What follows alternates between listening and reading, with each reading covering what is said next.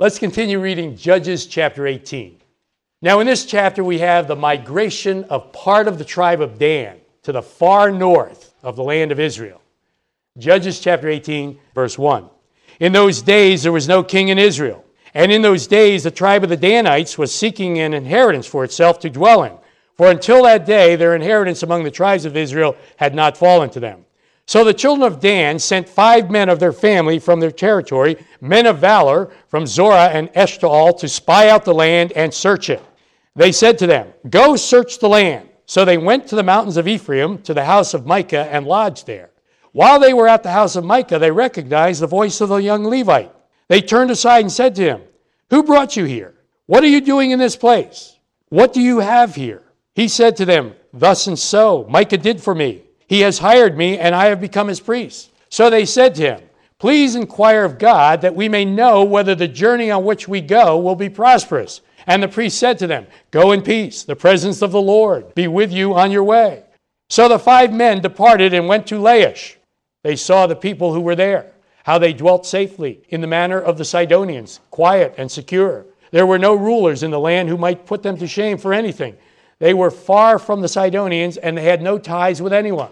Then the spies came back to their brethren at Zorah and Eshtaol, and their brethren said to them, "What is your report?" So they said, "Arise, let us go up against them, for we have seen the land, and indeed it is very good. Would you do nothing? Do not hesitate to go and enter to possess the land.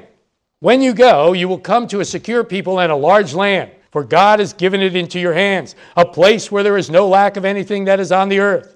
And 600 men of the family of the Danites went from there, from Zorah and Eshtaol, armed with weapons of war. Then they went up and encamped in Kiriath-Jearim in Judah. Therefore they call that place Mahaneh-Dan to this day.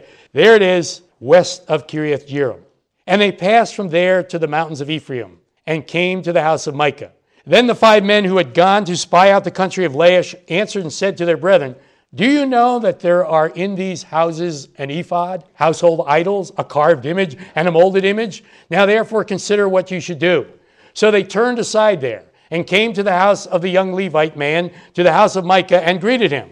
The 600 men, armed with their weapons of war, who were of the children of Dan, stood by the entrance of the gate. Then the 5 men who had gone to spy out the land went up. Entering there, they took the carved image, the ephod, the household idols, and the molded image. The priest stood at the entrance of the gate with the 600 men who were armed with weapons of war.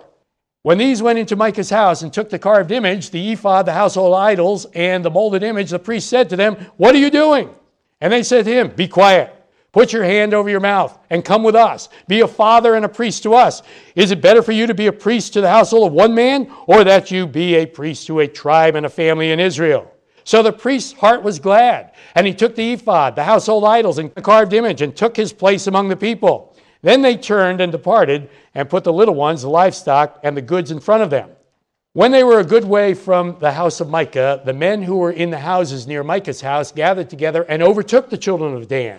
And they called out to the children of Dan. So they turned around and said to Micah, "What ails you, that you have gathered such a company?" So he said, "You have taken away my gods, which I made, and the priests, and you have gone away. Now what more do I have? How can you say to me, 'What ails you?'"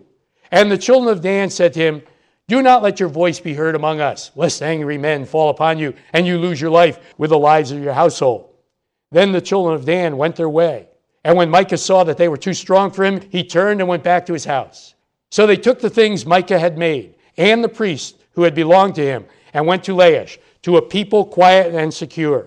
And they struck them with the edge of the sword, and burned the city with fire. There was no deliverer, because it was far from Sidon, and they had no ties with anyone. It was in the valley that belongs to Beth Rahab. So they built the city and dwelt there. And they called the name of the city Dan, after the name of Dan their father, who was born to Israel. However, the name of the city formerly was Laish.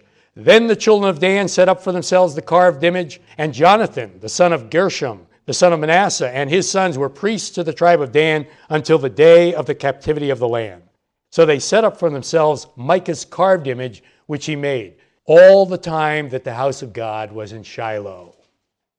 Once again, let's begin our study of Judges chapter 18 with some background notes. All of the land of Israel is sometimes referred to in the Bible as from Dan to Beersheba. That is from the far north of Israel to the south of Israel. Judges chapter 18 gives us the background as to why the northern extent of Israel is referred to as Dan. Part of the tribe of Dan migrated to the unconquered territory in the north and settled there. Now, it's not that the Lord didn't give Dan enough territory in the central part of the land, but Dan did not conquer all their allotted territory. The Amorites continued to exist in that area. Read about it in Judges 1, verse 34.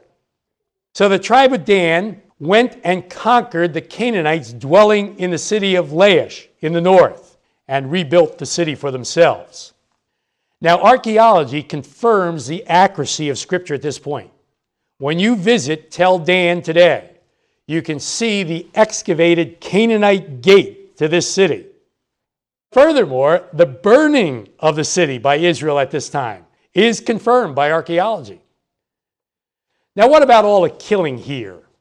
Anybody ever ask you that question? How come God allowed all this killing back then? Well, certainly the extent of the killing in the civil wars that we read about in Judges 12 under Jephthah and the almost annihilation of the tribe of Benjamin in Judges 21, that killing certainly was not justified. But clearing the land of the pagan Canaanites was justified. God had given all this land to Abraham under the Abrahamic covenant years before this time. And God had patiently waited for the Canaanites to repent of their gross sins of idolatry and immorality. But now, with Israel's arrival in the land, the time had come for God's judgment on the pagan Canaanites dwelling in the land. God did not want his own people polluted, and that's why God wanted a clean sweep. But Israel, of course, failed to follow the Lord wholeheartedly in this matter, and ended up, as a result, adopting some of the foreign gods and pagan practices. Now, just one more background, though, before we go to our doctrinal points. Don't get the idea that everything, everywhere, was totally up for grabs during the dark days of the Judges. The book of Ruth, for example, takes place during the dark days of the Judges. What a wonderful story of love and devotion. And then furthermore, periodically, when the people would return to the Lord under the leadership of a godly judge, there would be a time of blessing and following the Lord.